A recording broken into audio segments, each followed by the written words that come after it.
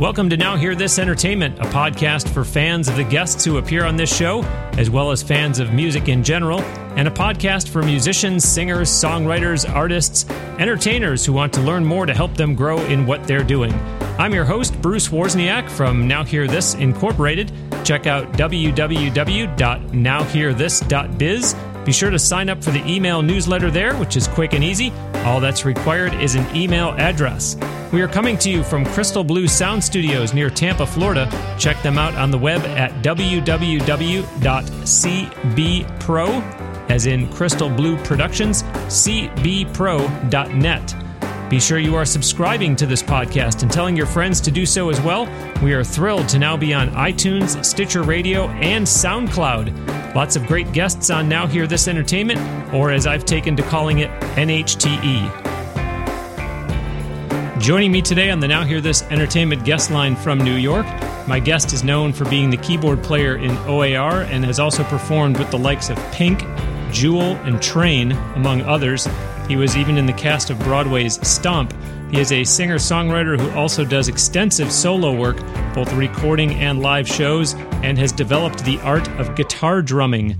He has also created TuneTrek, a travel and music show that he'll be pitching to networks soon.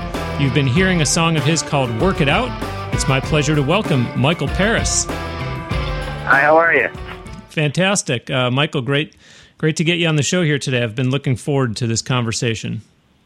Yeah, me too, Bruce. Thanks for having me. I really appreciate it. Absolutely, my pleasure. So, as the listeners can tell from the intro, you're not the cookie-cutter recording artist, a very eclectic story here, and it has pretty much always been that way with you, yes?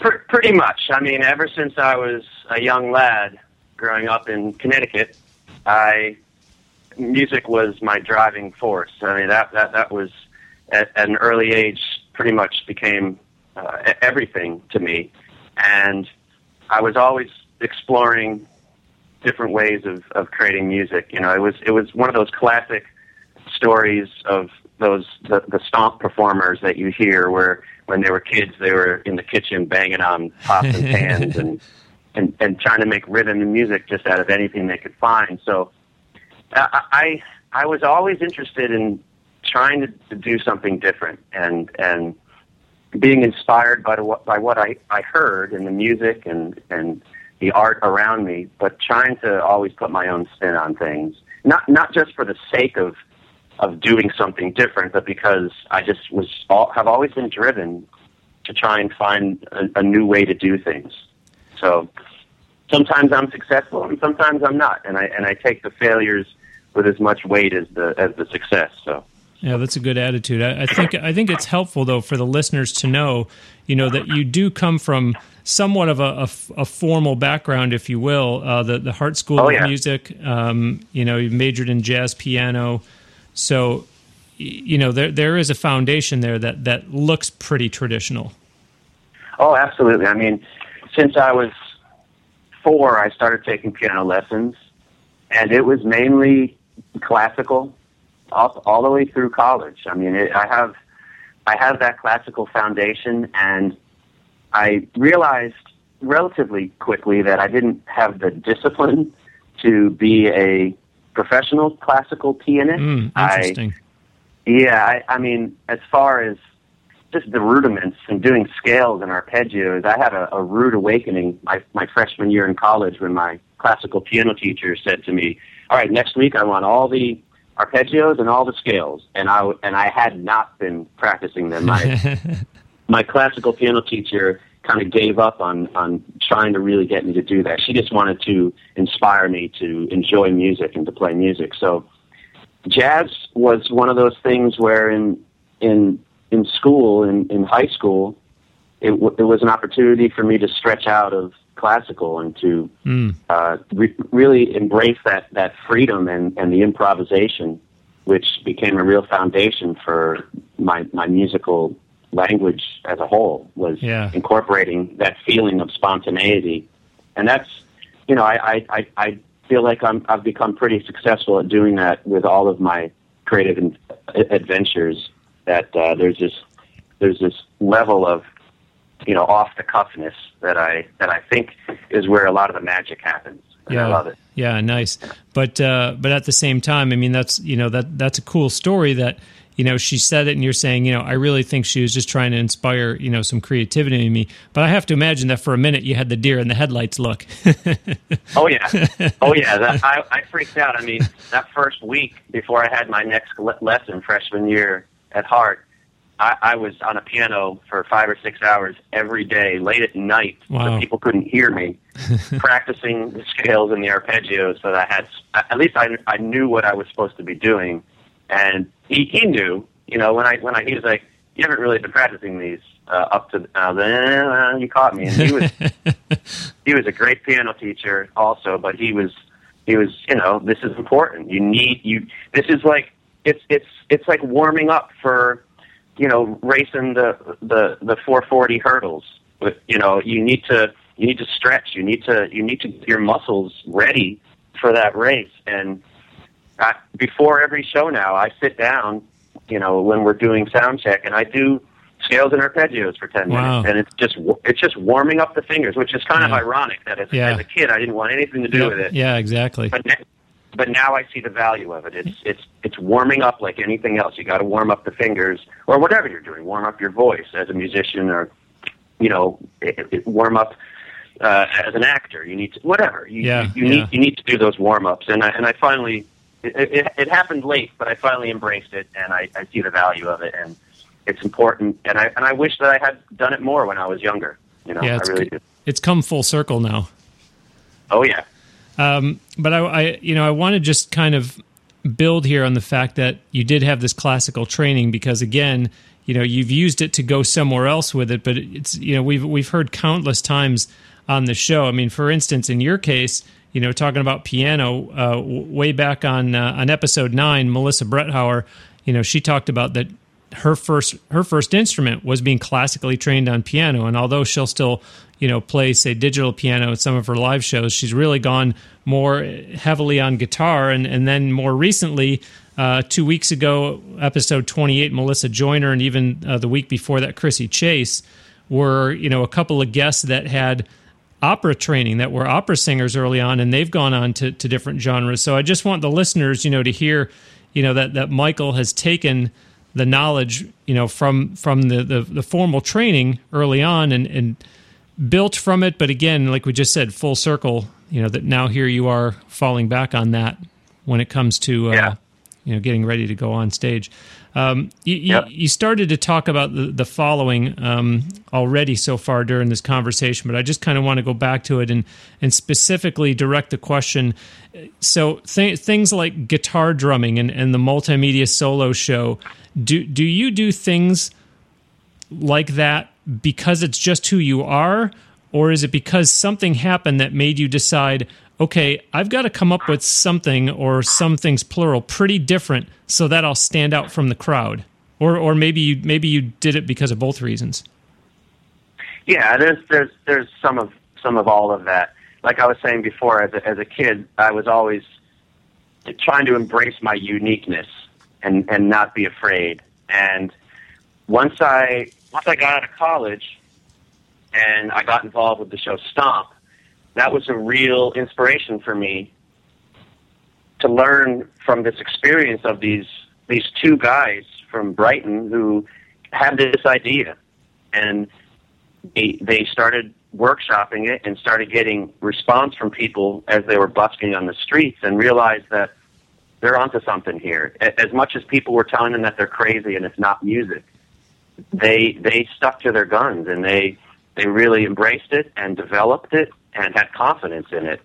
And I really learned from that and was inspired by that. And so I'd already messed around with this drumming on a guitar when I had taken a little break from college with a friend of mine, where he was playing chords on an acoustic and I was drumming on the strings with those juggling sticks that you see at like a Grateful Dead concert, where the people would be juggling. They're wrapped in this sort of soft electrical tape stuff, this spongy tape. Mm-hmm. And I was like, this is a really cool sound. And as I thought about it more, I realized I didn't want to be dependent on it being a two-person thing. I wanted to try and experiment with drumming and incorporating these textures of me being a piano player and loving rhythm, and melodic stuff. And once I got into Stomp, it sort of really gave me that extra little oomph and confidence to look at this as a really cool thing. And I'm gonna develop this, and I'm gonna work on it. I'm just gonna sit every day with this guitar, and I'm gonna start experimenting and hearing this sound and the attack of how my finger would hit the strings, and what different types of sonic textures can I get, and how can I incorporate the knocking of the body of the guitar and poking and thumbing with my left thumb into some cohesive texture, so that it's not a gimmick. This is how I play the guitar. When I was in high school, I also played soccer growing up. Since I was 5, I played soccer. My dad was my coach every year, which was awesome and sometimes scary. And I finally decided in high school that I was going to take a break. You had to decide upon whether after school you were going to do music, theater, or sports. And I loved all three of those things.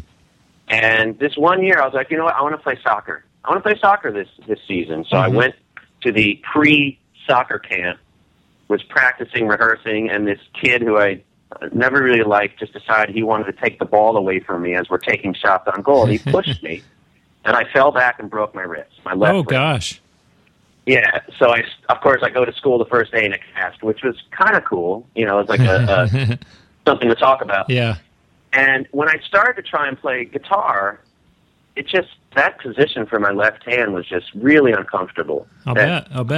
Holding the neck, and it just never really felt good. So it was also that physical sort of feeling of, I want to keep my hands in my piano playing position, because that's where I'm most comfortable. Wow. And how can I play guitar like that? And so it was a combination of searching for something different, but also physically not feeling comfortable playing the guitar in that traditional way. Yeah.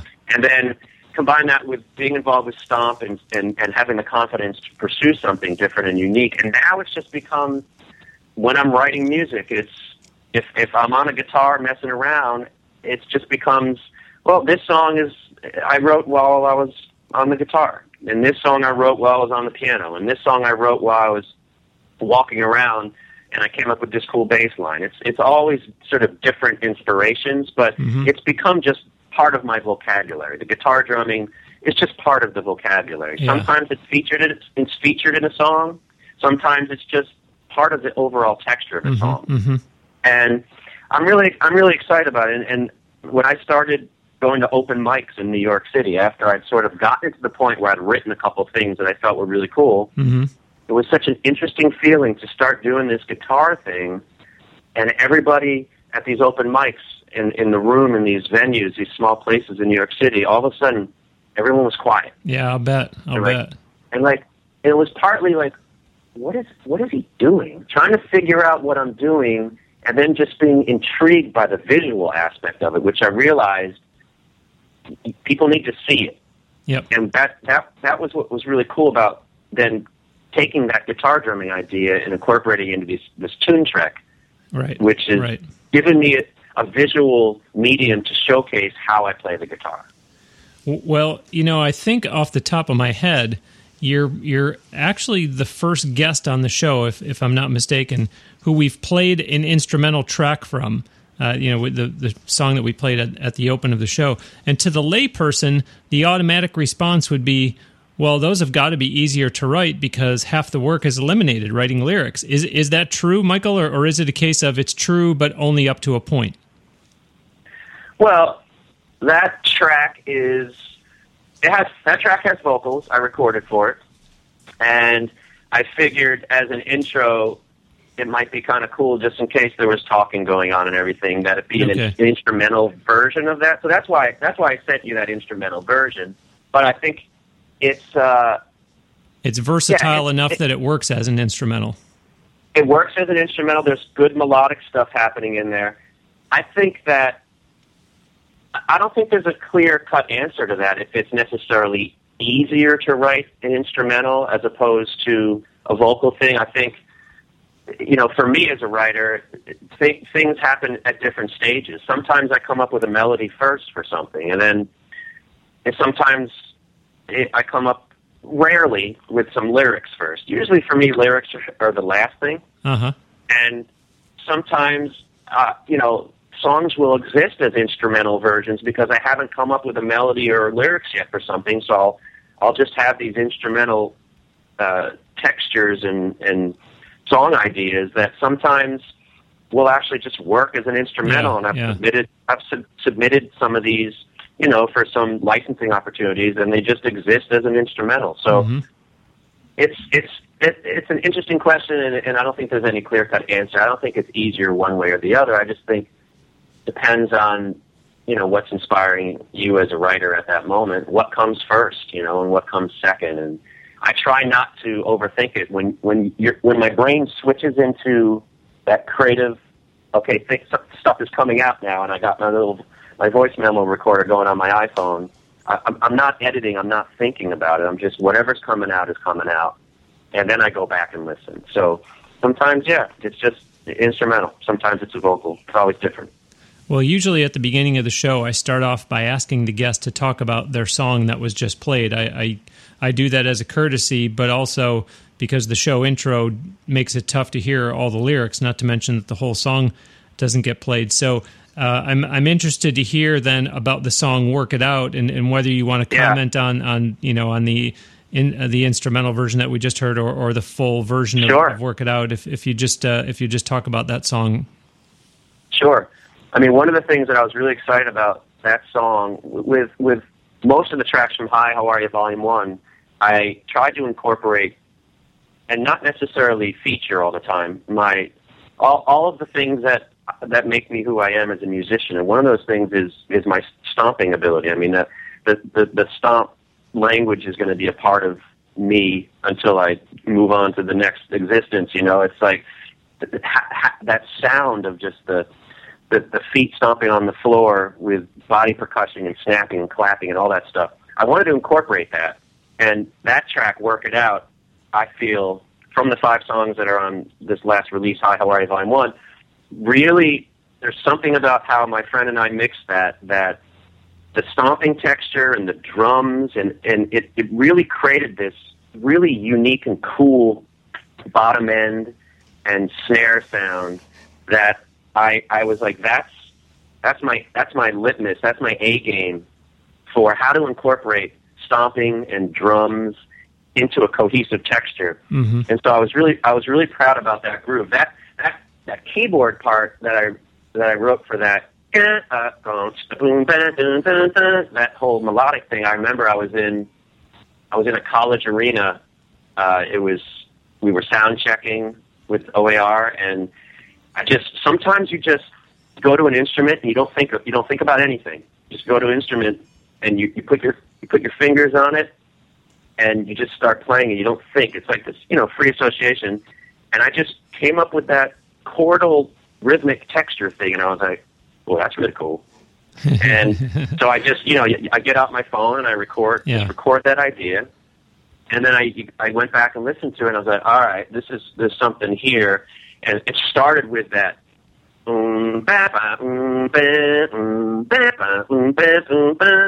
that whole kind of herky-jerky but rhythmic Rhodes kind of thing. Mm-hmm. And that everything built around that. Everything built around that sort of rhythmic chordal texture for that. And the song, as far as the lyrics that you didn't hear, but the title, Work It Out, it's pretty indicative of what the song is about. It's things happen to you, you screw up sometimes, you do something that offended somebody unintentionally, you get into an argument, and at the end of the day, let's just figure out how to work through this. There's always a way. There's always a way to work through it, no matter how bad you think something is. And some of it was sort of things that I've experienced, and then just some of it was just, as far as the lyrics, which you didn't hear, fictitious sort of situations that just came to my mind as I was writing it. But I was really excited about the melody for Work It Out, and that just came to me walking around one day. That opening texture, that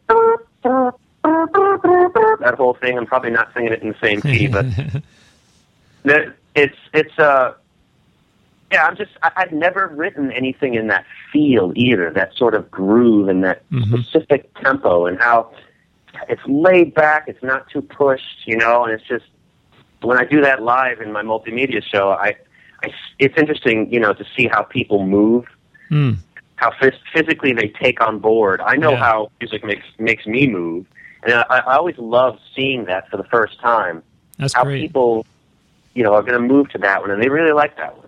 Well, yeah, because when you hear an artist talk about, I'm anxious to see how the crowd responds to my music, it could be physical. It's not just, gee, they clapped louder than they did last night or than they did for, my. So yeah, I mean, it's very visual for you, I'm sure. We all know when we go see music too that all of the reactions that you have as a listener aren't necessarily shown in an outward way. A lot of reactions that you experience when you're listening to music are internal, and so as a musician, as a performer, when you look out, you don't see people clapping or dancing or smiling. It's easy to think, okay, they're not feeling this, but it's so untrue in a lot of cases that we all feel things how we all feel things. And I know for myself, I'm sometimes really moved by music, but I'm not necessarily showing it, So that's a tricky thing. But with that song, with Work It Out, it was like, oh, okay, people are grooving to this. And that's, I mean, part of what I always wanted to do as a writer, as a musician, was, inspire people to move. I can't stop moving when I play, for the most part. It's difficult, It's a physical thing for me, and I'm not trying to create moves to music. I'm allowing the music to move me physically, emotionally, however. Well, and if you think about it, that's the reason why someone like you can't be stuck sitting on a piano bench playing classical piano, because it's not in your nature, to sit still and just kind of, play music and not really have any involvement with it.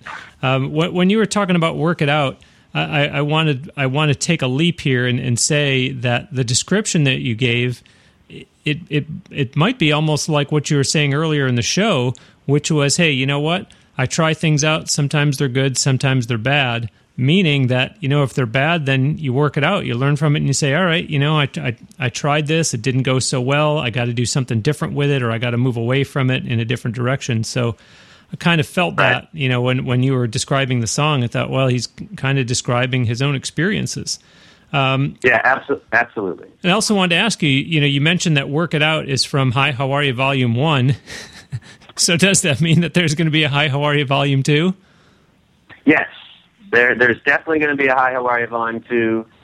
The original plan that I had was to release a whole series of 5-song volumes of music. Okay. So it started off with this Hi, How Are You Volume 1. I've already got the songs more or less planned for Hi, How Are You Volume 2.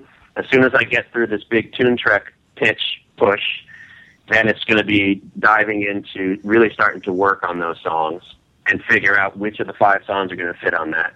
And then it's moving on to Guitar Drumming Volume 1, Guitar Drumming Volume 2, and I've got another 2 or 3 names for volumes that I'd like to release. I was trying to do it on a 6-month cycle, and it just became unrealistic. I impose my deadlines and goals upon myself. I don't have a record label or management or people telling we need it by now, which is good and bad.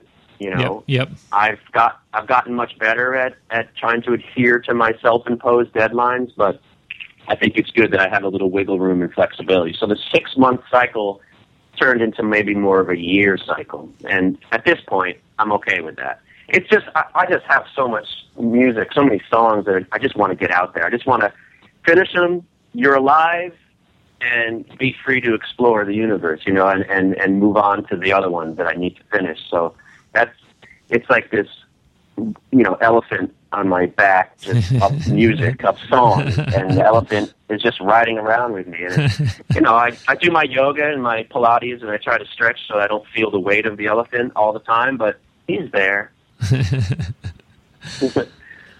I am Bruce Wozniak, and joining me today on the Now Hear This Entertainment guest line from New York is singer-songwriter, touring and recording artist Mikel Paris. Visit his official website at www.mikelparis.com, and his first name is spelled Mikel. He is very active on social media, too. At the top of his website homepage, there are links so you can find him on Twitter, Facebook, Instagram, YouTube. You can even purchase his music as well as Mikel Paris merchandise on his official website. Be sure that you're also checking out www.nowhearthis.biz, that's HEAR, and sign up for the e-newsletter there and subscribe to this podcast and tell others about it as well. Feel free to use the social media buttons on nowhearthis.biz to like the Now Hear This page on Facebook and or become a Twitter follower. And please, your feedback about the podcast is always welcome. You can post your comments on that Facebook page that I just mentioned, facebook.com/nowhearthisinc. I am thinking back now to episode 16 of this podcast, and R.B. Stone referring to himself as, and I'm paraphrasing, the closest thing there is to a gypsy, or even episode 14 when I joked with Liz Longley that it seems Nashville is just where she goes for laundry, to check the mail, and get a change of clothes. That was actually a funny discussion. If you haven't already, listeners, go back and check out episode 14 with Liz Longley. What I'm getting at is, Michael, you've played seemingly everywhere, from Germany to Australia, New York to London. You just keep going. Every time you and I are in touch, there's always a project in the works, an upcoming show you're playing. I've mentioned that you're based in New York, yet this year you've been doing some shows out west, San Francisco, Portland, Seattle. I know later this year you'll be down here in Florida. Can you not sit still in New York? Is it hey, a guy's got to pay the bills? Are you just so driven that you're just constantly on the go, the way it appears that you are? I mean, getting to perform is the big payoff for me. It's all those years of lessons and music school, and that's the most, one of the most joyful, 2 hours of any day is being able to perform and play music and share it with people, have listeners there. So yeah, I mean, I'm a road dog. I love touring. I've always been an explorer. I've always been an adventurer from when I was a kid and we had woods in our backyard, and as soon as I was done with my homework and practiced the piano without doing my scales and arpeggios, I had a backpack and I was out in the woods exploring, looking for something different, looking for something new.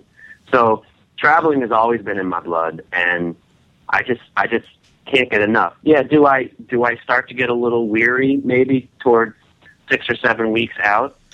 Maybe, if I haven't had a break for a couple of days. But I mean, when I was working with Stomp, there are people that were touring for years. They would be home for a week and then be out for 10 months, and then and I did that for a little while, and it's just in my blood. I just love traveling. I love touring. I love playing music in different cities, and I love exploring different cities and seeing our heritage in America and in every country.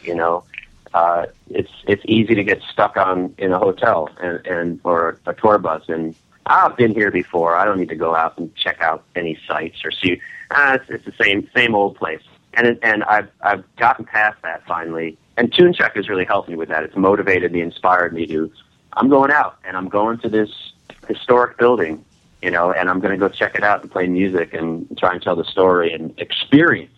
When you travel, you got to experience. Well, but does it work the other way though? Do you ever get cabin fever and say, this is it? I can't take it anymore. I've been sitting here too long. I need to get myself out somewhere because I have been off the road.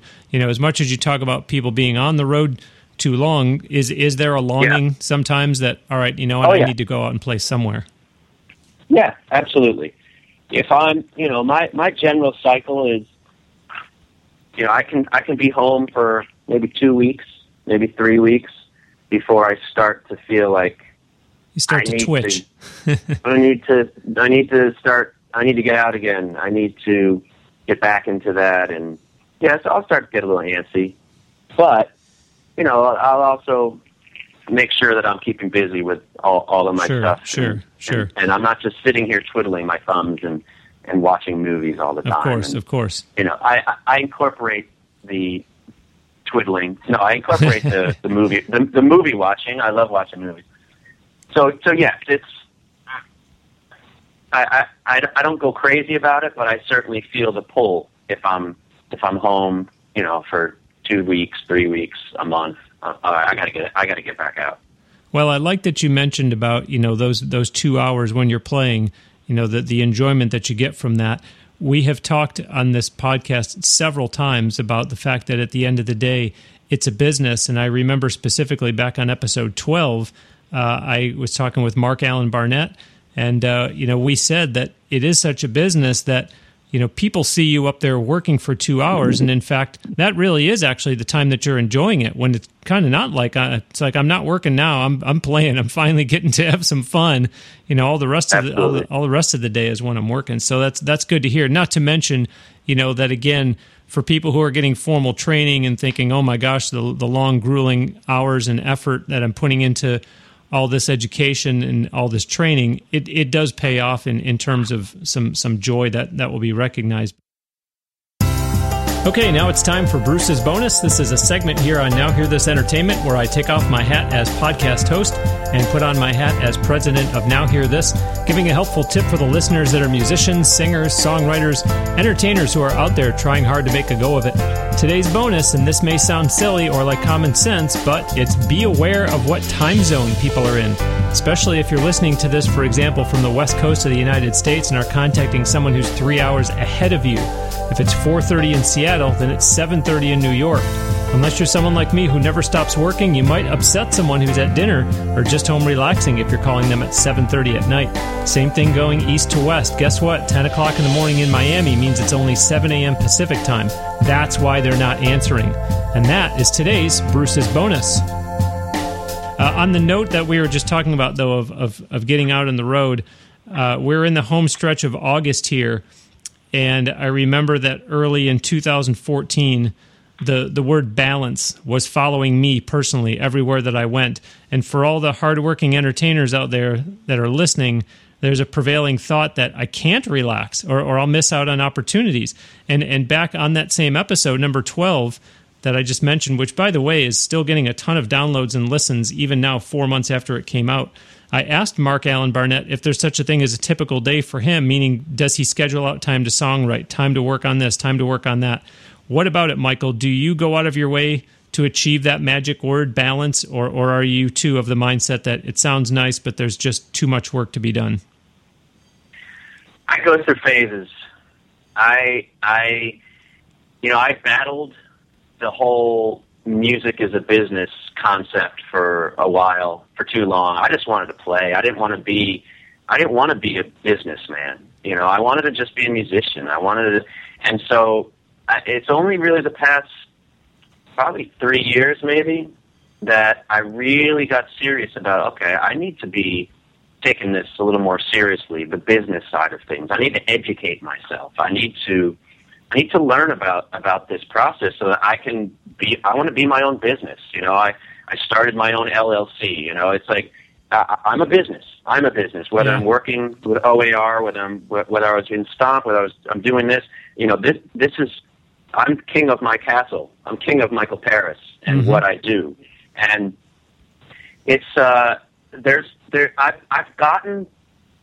embraced the word balance, and maybe for me it's keeping grounded. It's keeping a strong baseline that I can always come back to, and that's what the balance is for me. I try to make sure that I'm doing similar things every day. It doesn't always have to be in the same order, and I also found that if I have everything set up, if I have my little home studio and I have my guitar always sitting right there and my piano's over there, I know that I can just at any given moment, I can just walk by and just sit down and go, I'm just going to play for a little bit now. Sure. And then maybe I write something awesome. So I don't necessarily schedule, writing time. I don't necessarily schedule practice or recording time, or I just know that I have these things every day that I want to touch upon. I want to, and I try to make sure that I do that. So I guess that's where I've gotten to with that word balance. some sort of, I'm staying grounded. I'm making sure that I'm touching upon these things for the most part every day. Right. And then I feel good. I'm a list maker. I make lists till there's no tomorrow. If there's specific things, I got my list. I used to just have a notepad and just write all my lists down. So now I got my list in my phone, and I just wake up and I'm like, all right, what's sort of specifically on the docket for today? Right. And I need to incorporate that into making sure I play some music, work on this. It's been all about the TuneTrek pitch reel for me for the past month. So every day for me, it's like, bam, do my stuff, wake up, stretch, yoga, have some food, and then I'm on my computer editing video. And I'll go through, that's the other thing too for me is I'll go through phases. I go through periods where all I've been doing for the past 3 weeks is this. That's been my focus. I'm still doing the other stuff a little bit, but I tend to need to focus on sort of one project at a time. Not that I can't multitask, but I like to do that. I like to just put all my energy into this. This is what I'm working on right now, so that I can do my 100% on it. I can, because a lot of the magic that happens is when you're actually not sitting in front of the computer. It's when you're in the shower or when you're driving, and all of a sudden you have epiphanies. Yeah, you get oh, that's what I need to do there. Okay, and then you go back and you do it. Like, perfect, that worked great. Well, not to mention that you did mention yoga and Pilates. So I mean, those are opportunities right there for you to try to get some peace, try to get some balance. Exactly, and I've I on and off practice Buddhism as well. So I have my friend got me into this years ago, and it has given me a lot of solace, and it calms my brain down, which can be sometimes overactive. And I can sit and just chant, even if it's for like 10 minutes. That really helps keep my balance and grounding. And I notice that when I'm doing it, I'm a little more grounded. Not that I don't do it every day, but just a little, like all those things together, I think help get you to where you're in a place where you can tackle everything. Yep. You can focus and you can do it, Yeah. And it's different for everybody. What those things are, those pieces that create the full puzzle so that you can get everything done, Exactly. Yeah, it's just enough to get you to where you need to be to operate from a good starting point. I want to talk more. You've mentioned TuneTrek several times, and I had alluded to it in the intro to the show. I've got some follow-up questions to this, but first, just tell us how you came up with the idea for TuneTrek, because I've watched some of them on YouTube, and I think they're really cool. I think it's a really, really great concept. Oh, thank you. I appreciate it. So, yeah, I mean, it really came out of looking at ways to take advantage of the fact that I travel so much for work and that I'm in really cool cities. And I was just, and I've always had a love for architecture. There was a period of time where when I was thinking about college, it was music, but I also loved architecture, which is a creative thing too, and buildings and historic structures. And I didn't necessarily love history in high school, as far as the class, but I've always loved exploration and finding that feeling of coming upon some place for the first time. And just, you just have that sensation like you're looking at, whether it's an old building or you're on top of a mountain that you just climbed and you're looking at this view, it's just, man, that's just that feeling. And I wanted to try and figure out how to keep feeling that while I was traveling, playing music, and how to incorporate. I love Survivor Man. I love Les Stroud. I think he's great at what he does, and it's a one-man show, and he goes out there, and he's setting up all his camera shots, and he's part of, he writes the music for the episodes. He plays harmonica. He's a musician also.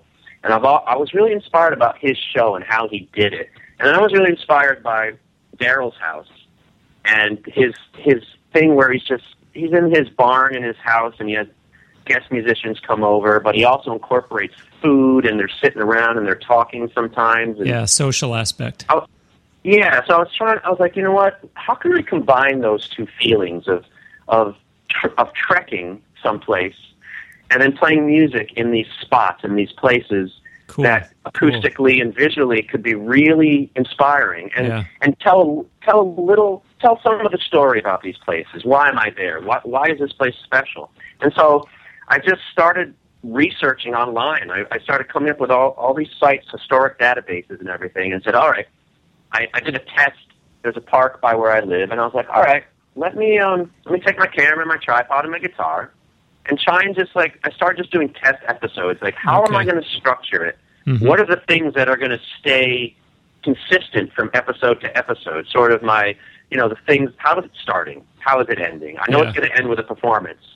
And so I just started workshopping it, and it was a really, in the back of my head too, it was a real way for me to have people hear my music. I'm underscoring the episodes with music that I've performed at each location. So the sound of each episode has a slightly different feel. Either maybe I'm in a theater or maybe I'm outside at the zoo. And so sonically, it's going to sound a little different. I really like that. It helped create these sonic textures that were slightly different for each episode. Well, not to mention that, you get a song like Great Unknown, which people hear the recorded version, and then they watch TuneTrek, and they see it the way I saw it. I think you actually did that down here, that episode where you played it. I think that was down here in St. Pete, and, sounded fantastic. So it also gives the viewer an opportunity to hear a Mikel Paris song done a completely different way. I mean, I think TuneTrek is great because, again, it's showing how you're thinking out of the box. Everybody thinks they need to have their own videos. And then also, we've talked a lot on Now Hear This Entertainment about people wanting to get film placement for their songs. You've essentially done both. You've created a film so that you can put your songs into those videos. So we know they're your songs, and we can tell from watching that it's you holding the camera. But for someone that's as busy as we've established that you are you also doing all the post-production on TuneTrek, or do you have someone helping you out put these shows together? No. I do everything. Wow. I look at where I'm going to be traveling a couple months in advance. Let's say, for example, November we have a fall tour, O.A.R.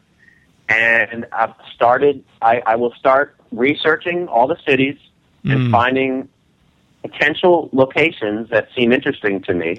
I'm glad you're saying this. I don't mean to interrupt you. I'm glad you're saying this because I was going to ask you if you do any location scouting, and it sounds like that in a sense you do. Yeah, I rarely get to actually go to physically to the location, but I will make phone calls and talk to people at historic societies, at museums, at wherever, and like the Vinoy Park Renaissance in St. Pete, calls. Hey, I'm actually going to be staying at the hotel, and I see it's an historic hotel.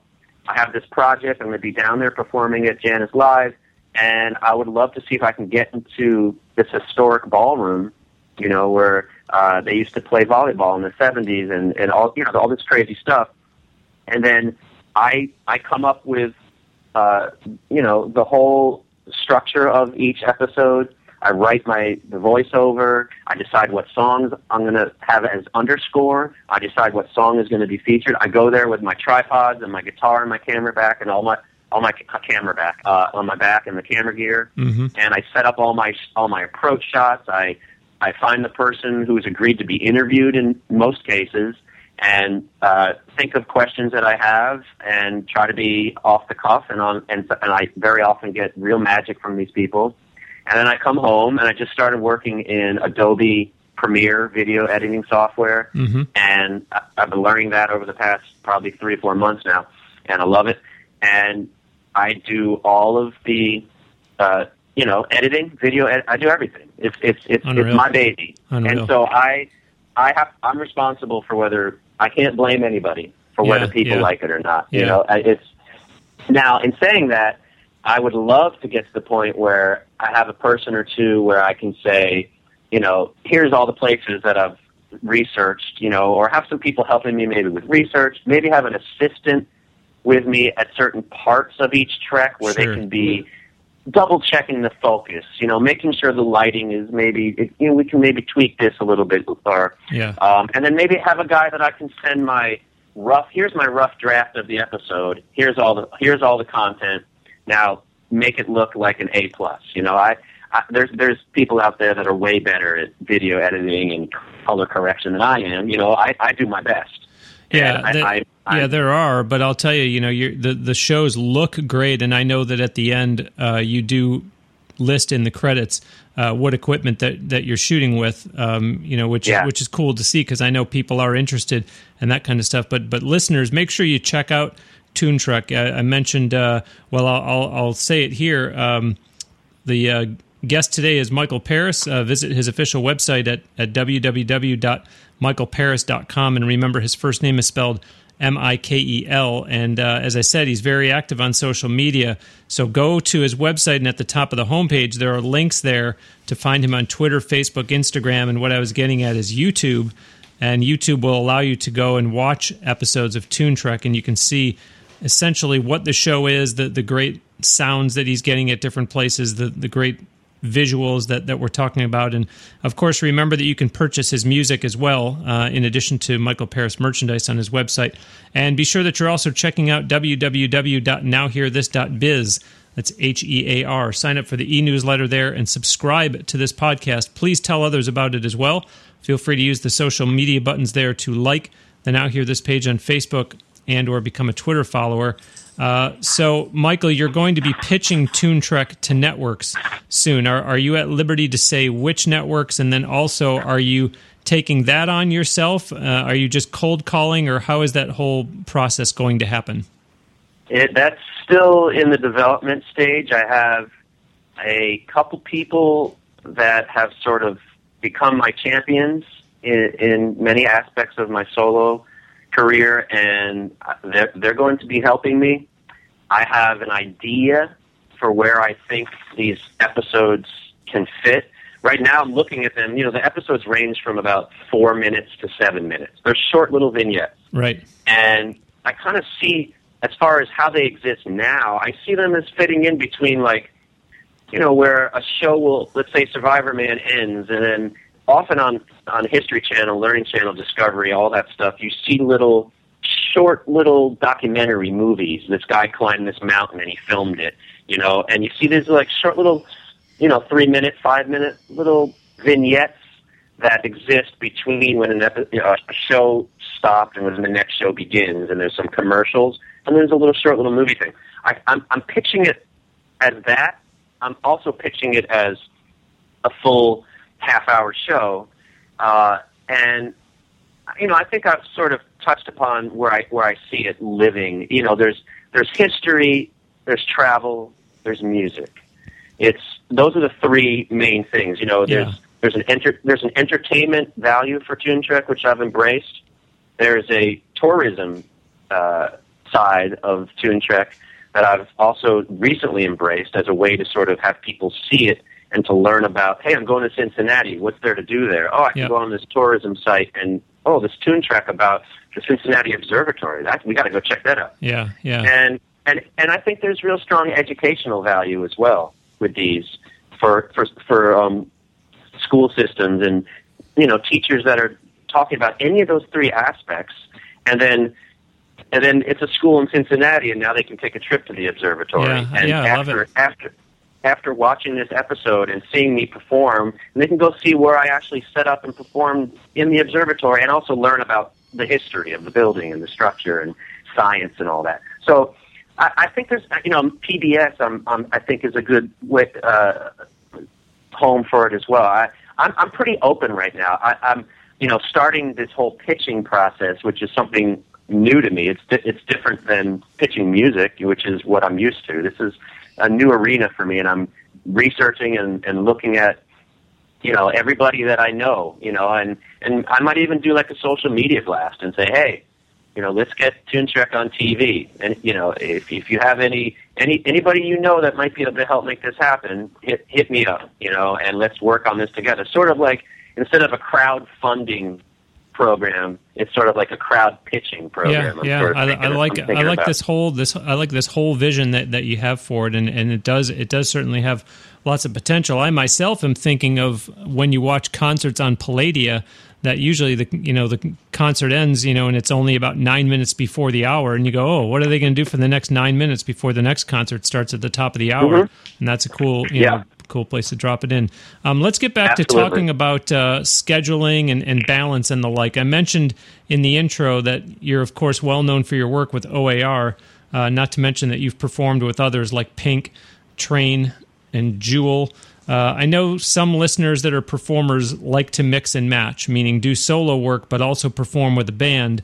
But that's pretty much on a local level for all intents and purposes. How do you schedule your solo shows? Again, since I mentioned that they're everywhere from the West Coast and Pacific Northwest all the way down to Florida, but still allow yourself to end up with availability in case there is an opportunity to jump on tour with a major act that's hitting the road, because that seems like a real balancing act, trying to get solo work scheduled in advance, but then not wanting to have to go back and cancel because a bigger, better opportunity came along.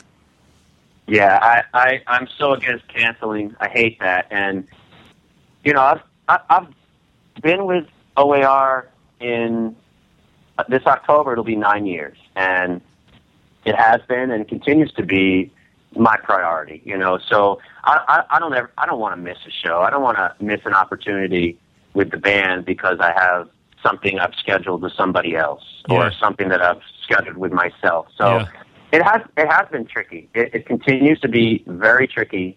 And like I said, and like you said, that whole having to cancel, I just wanted to avoid me having to ever do that. It's just, even if it's for a legitimate reason, that sticks in people's minds, and maybe they don't consider you for something in the future. Listen, I want to work. I love working. I love being a musician. And so, like I said earlier, when I have downtime, I'm open to working. And unfortunately, it's difficult to plan too far in advance. The O.A.R. has released the Rockville LP, this new record. The single piece has been doing great, and opportunities come up. There's opportunities for television and radio and a performance here that maybe didn't exist 2 weeks ago. So I need to make myself, and I want to make myself always available for all of those opportunities with the band.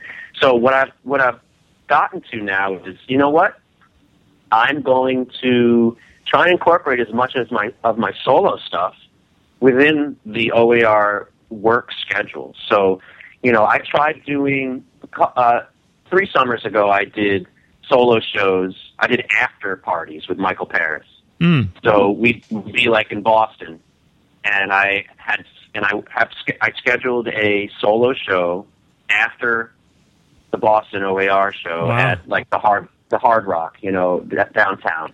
And so I did a whole summer of that. Wow. And I did maybe 12, 15 solo shows within the context of 2.5 months of O.A.R. touring. And it was rewarding, and I was doing everything by myself. I would go over during this day, sound check with O.A.R., and then play a show, and then go over and do it was exhausting, but incredibly rewarding.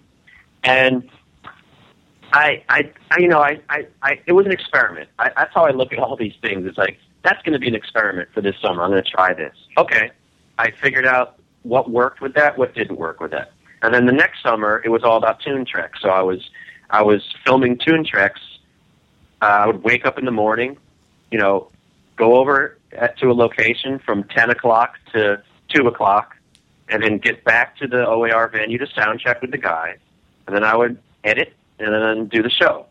So it was all about, for me, how can I work these all in together where I don't have to worry about canceling something. I don't have to worry about scheduling something on a day off where all of a sudden something comes up. Right. Or, I'm going to go out for 2 weeks because I know the band says we have, all of this whole month off, so I'm going to schedule going out for 2 weeks with this artist, and then something comes up. So I try to incorporate as much of my solo stuff now within the context of touring and O.A.R. work, and it seems to be the safest. It seems to be the safest way for me to go about these things. So like with my multimedia show, we did a West Coast extended stay run where we were at these venues. O.A.R. was at these venues for 3 days, 4 days. We did Vegas, we did San Diego, San Francisco, Portland, Seattle, Los Angeles.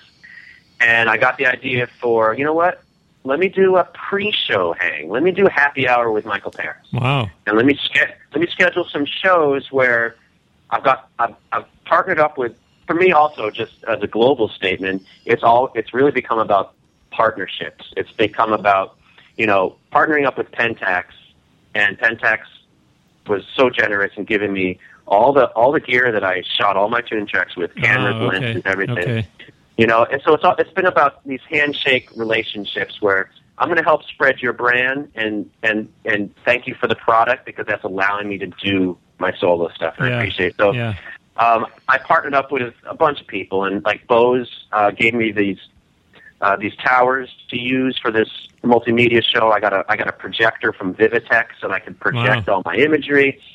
So, and I give them love. I give them love. Sure. Social media. So I went and did these happy hour shows. I was like, let me try doing that.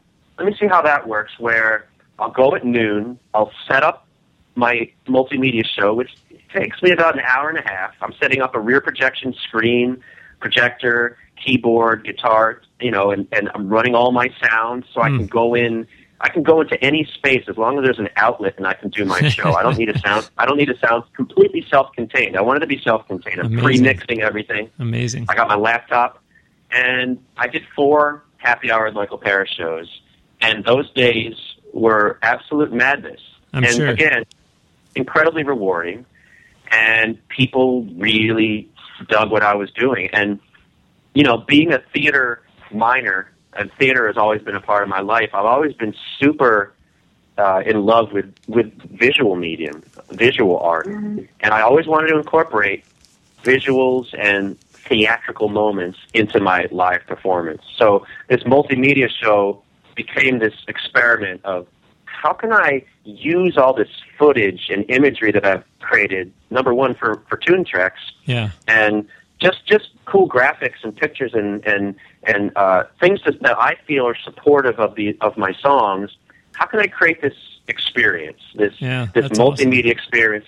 So it's a rear projector. I stand in front of it, so I'm not blocking any of the imagery, and it everything worked. That's all I wanted, was for all the elements to work. The computer, my running Module 8, which is a VJ software, so I can tweak all these visuals. I created a virtual DJ who I animated. I'm also, I had to learn animation software as well for this multimedia thing.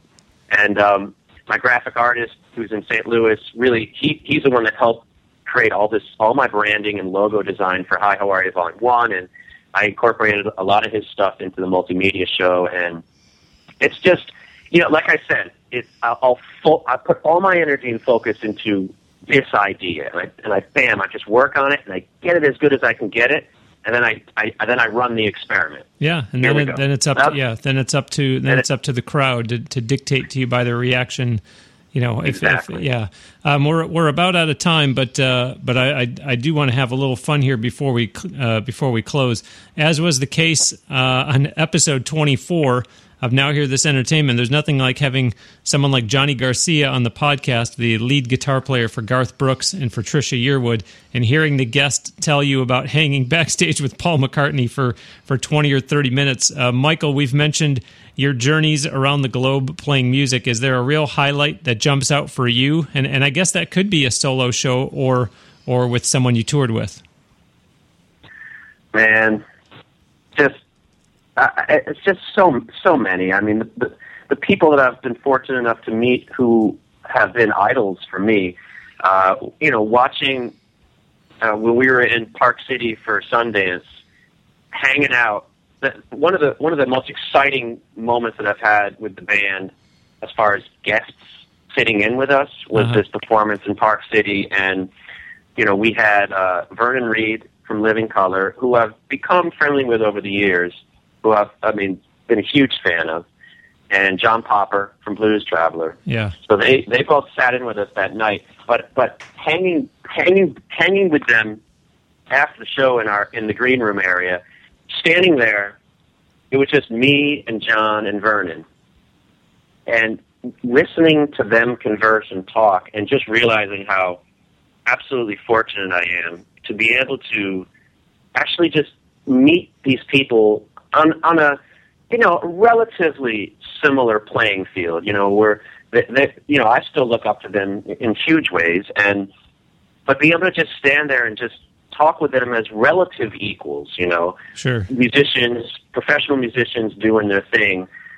You know, that moment, it stands out huge for me. And, you know, doing a USO tour back in 2007 with the band was one of the most profound and scary performance experiences I've ever had, being in Iraq on these bases, and rewarding, and that, you know, that audience performing for soldiers, you know, whether you support war or not, or a violent person or a nonviolent person, or support why you know a government has troops anywhere, the fact that as a musician you can go there and for, you know, 2 hours take their minds away from what they're dealing with. That was one of the most profound and emotional moments for me. And scary, you know, being in a base where there's mortar rounds coming in as we were there, you know. So those are a couple that stand out. Yeah, cool. Yeah. Well, we're going to give the listeners a chance to hear an entire Mikel Paris track uninterrupted. As we close out the show, we're going to play a tune of yours called Great Unknown. So if you would just close us out by telling the listeners about that song. Great Unknown. I mean, it's what we were talking about, that feeling of loving adventure and loving travel and experiencing things that you've never experienced before, and then balancing that with the feeling of home, and the feeling of, you know, wanting to be someplace that you're comfortable with, that you know, and then when you're home and you have that warm feeling, starting to crave adventure again. So it's that back and forth. That the song is really about that pull of both of those feelings, and making it all into like a happy whole. And it's I'm really pleased with that song. I actually wrote, again, the piano part for that. We were in Austin, Texas, and there was a piano in the dressing room. It was one of those moments where I just sat down, and it was the first thing that sort of came out. And then Jerry, the sax player for O.A.R, came in and was like, "What is that?" I'm like, "That's just something I'm working on." And he sat down and he was like, "Okay, what? Keep going." And I just started singing a vocal. And it is what it is now, and I'm really proud of that song. And very cool. People seem to really like it. So very cool. Well, Mikel, thanks so much for your time today. This has been great, as I expected that it would be, and just some really tremendous insights today. Thanks so much for your time, for being on the show. Thank you, Bruce. I really appreciate it. It was great. Absolutely, my friend. I will close, as always, by formally thanking my guest. Today we heard from singer-songwriter, touring and recording artist Mikel Paris. Visit his official website at www.mikelparis.com. Remember that his first name is spelled Mikel, and remember that he is very active on social media too. So go to his website to look for those links at the top of his homepage to find him on Twitter, Facebook, Instagram, and of course YouTube, where you can watch episodes of TuneTrek. And you can even purchase his music as well as Mikel Paris merchandise on his website. Don't forget to visit www.nowhearthis.biz and sign up for the email newsletter there by simply putting in your email address. That's it, just one field to complete. And of course, please do subscribe to this podcast. Tell your friends, family, neighbors, coworkers, relatives about it. And give us a nice review on iTunes or Stitcher Radio too, and hopefully a 5-star rating to go with it. That actually helps the show quite a bit. And if you're listening on SoundCloud, remember that you can like and share episodes on there. As I mentioned before, let's get your feedback on the show too. Post your comments on the Now Hear This Facebook page. There are links to that and Twitter and even the Now Hear This YouTube channel on nowhearthis.biz. And also for your SoundCloud listeners, don't forget that you can follow on SoundCloud. We have been recording this show at the great facilities at Crystal Blue Sound Studios near Tampa, Florida. Check them out online at www.cbpro.net. That's CB as in Crystal Blue. Thanks for listening. We'll send you out today with another song by Mikel Paris. This is the one he just talked about. It's called Great Unknown. The time when we were hanging, and I played you that song. It's good to be here through all the hardship. We always soldiered along. Couldn't you fly, sugar? Sometimes you fall. Try to keep on, keep on.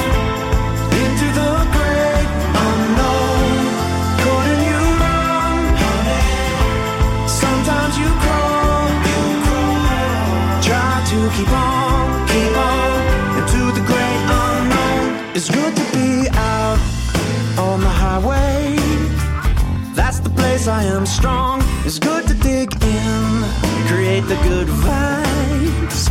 Keeps me up when I'm gone, far when I'm down. I set my sight high. When I'm high, I look down. It's good to get there, through all the hardship. I always soldiered along, and we will live to fight another day. Couldn't you fly? Sometimes you fall. Try to keep on into the great unknown. Couldn't you run? Sometimes you crawl. Try to keep on into the great unknown. There comes a time when you must let it go, when everything comes together in the end.